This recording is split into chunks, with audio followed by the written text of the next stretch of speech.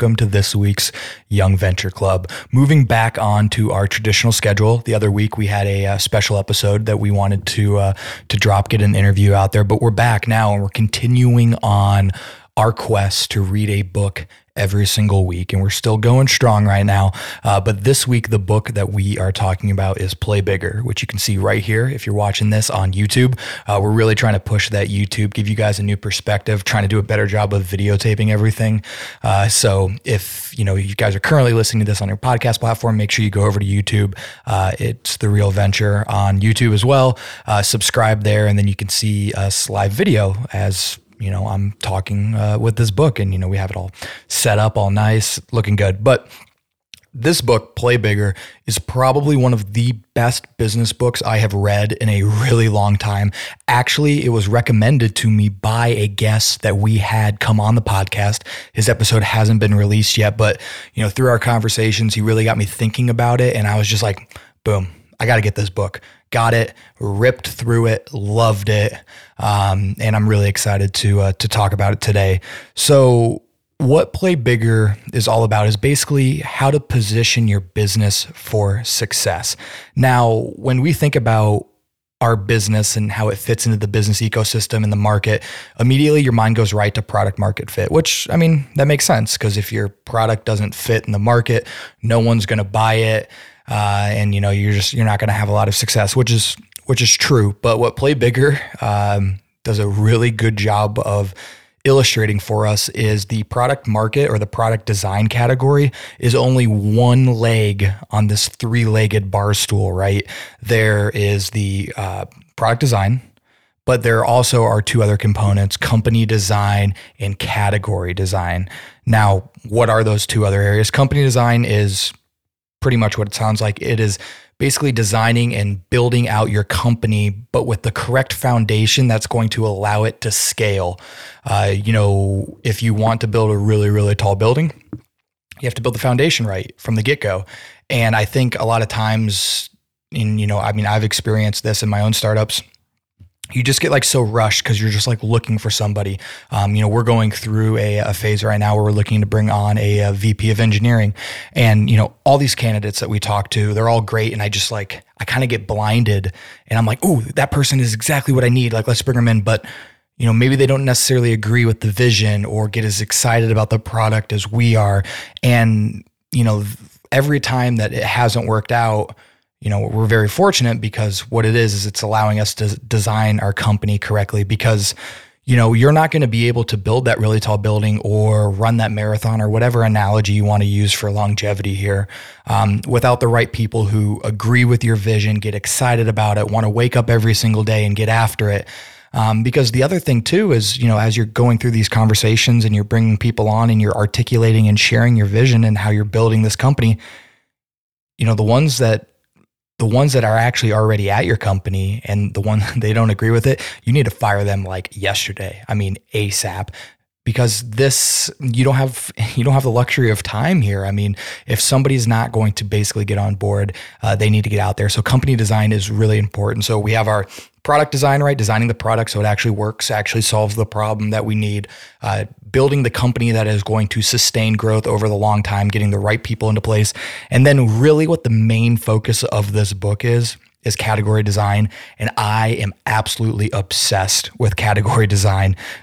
This book was so thought-provoking for me that I immediately bought it and sent it to everybody that I work with, because I thought it was so important for them to understand that epiphany that I had. Now we have some more meetings this week, so we'll find out as I actually talk to everybody.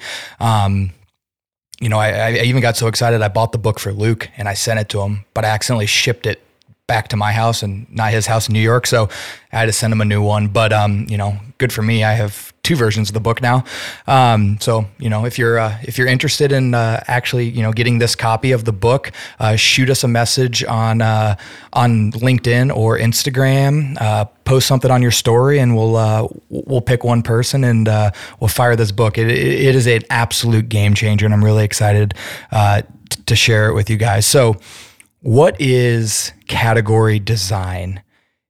People just think that you make this product, you sell it, and that's just kind of what the business is. You're just making a product, you're selling it. If you build it, they will come kind of thing. And that works for some companies. And there are some companies that do it very well, but there are no great companies that just vomit out products and they just automatically sell. The very best companies are the ones that have created and designed a category that they're able to thrive and ultimately, as the book always talks about, become the category king for. And when you have the ability to design your own category, you also are able to position your product or your service as the best solution for it. So as you're out here talking about this problem and evangelicalizing it and getting it out there, and then at the same time you're talking about all the benefits of your product and what it does, it naturally starts to fit in together, and you are perceived as the solution within the market. They have some great examples of other companies that have kind of gone on and done a really good job of category design. The two best ones that they used, in my opinion, were Uber and Salesforce.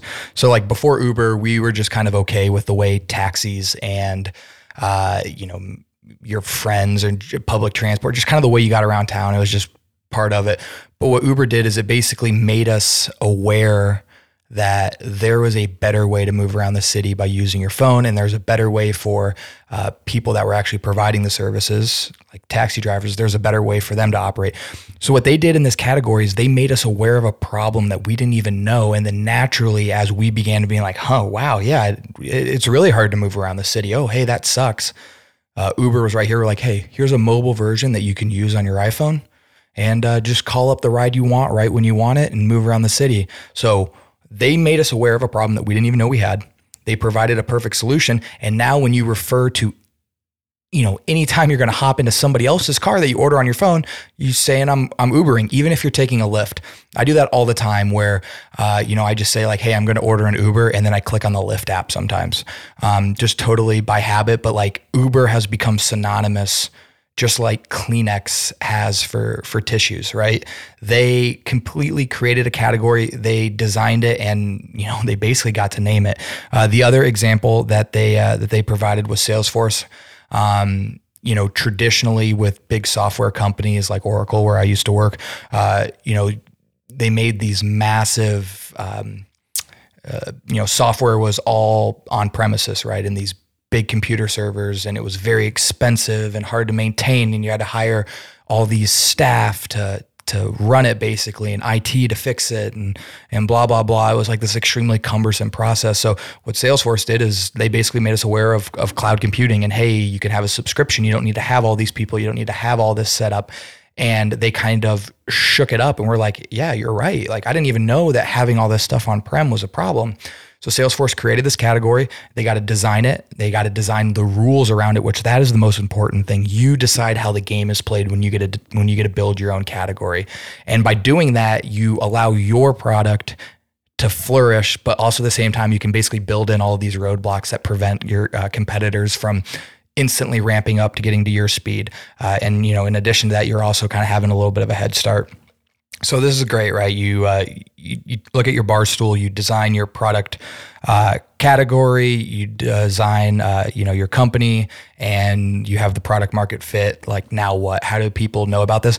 Well, they talk about the idea of a lightning strike, and I love this because it's kind of like hostile guerrilla warfare. When you're a young startup, you're extremely agile, and these big boys that you're competing with, they move much slower. It takes them forever to turn their head to look in your direction sometimes. Not all the time, but what they kind of talk about is use social media, use the news, hijack events, make a really big deal, and create these lightning strikes that basically keep your company in the forefront, right? And keep everybody just like, oh, I wonder what company X is doing. They haven't touched on that yet. I wonder if they have an opinion on it. And then boom, lay it out there. And I love that because you just kind of always stay in the forefront of everybody's minds, but also at the same time, it allows you to kind of change and move dynamically as trends and news change. They had a really good example of one thing Salesforce did. So Microsoft, which obviously tried to move into the same space of cloud computing with Salesforce, they bought White Plains, and Mark Benioff, the CEO of Salesforce, basically released this press memo internally, that said, instead of calling it White Plains, he called it White Pains, which, I mean, that's that's funny. And he like really, slipped it out to the press, and the press kind of got a hold of it and took off. And, just like little things like that big companies couldn't do. But when you're kind of a pirate in this space, it gives you a little bit of flexibility there. So that was just a little bit of a teaser. There is much, much more in Play Bigger. Highly recommend everybody checking it out. Really enjoyed it, ripped through. And then once again, if you want this copy that we have right here, post on your story, tag us, and tell us why you really want to read this book and why you're interested in it, and we'll pick a winner. We're really excited to continue this journey, and we'll be back next week with our next book. So keep it real, everybody. All right, guys. If you want to continue this discussion, follow us on our social media, our Instagram, LinkedIn, Facebooks will all be in the description of this episode. Hop on there, shoot us a DM, hit us up with whatever concerns, questions, comments that you guys have. We'd love to continue building that community on there. Next, subscribe to wherever you're listening to this, iTunes, Spotify, Google, Amazon, Overcast, you name it, we got it. And the only other thing I'm going to add is, as you're subscribing to those platforms, hop on there, give us rates and reviews, especially on Apple Podcasts. 5-star ratings and a comment go a really long way. Helps us continue to climb up the charts and continue to spread this to all corners of the world and allow us to continue to bring on great guests. We really appreciate you guys for everything, and we're excited to see you next week.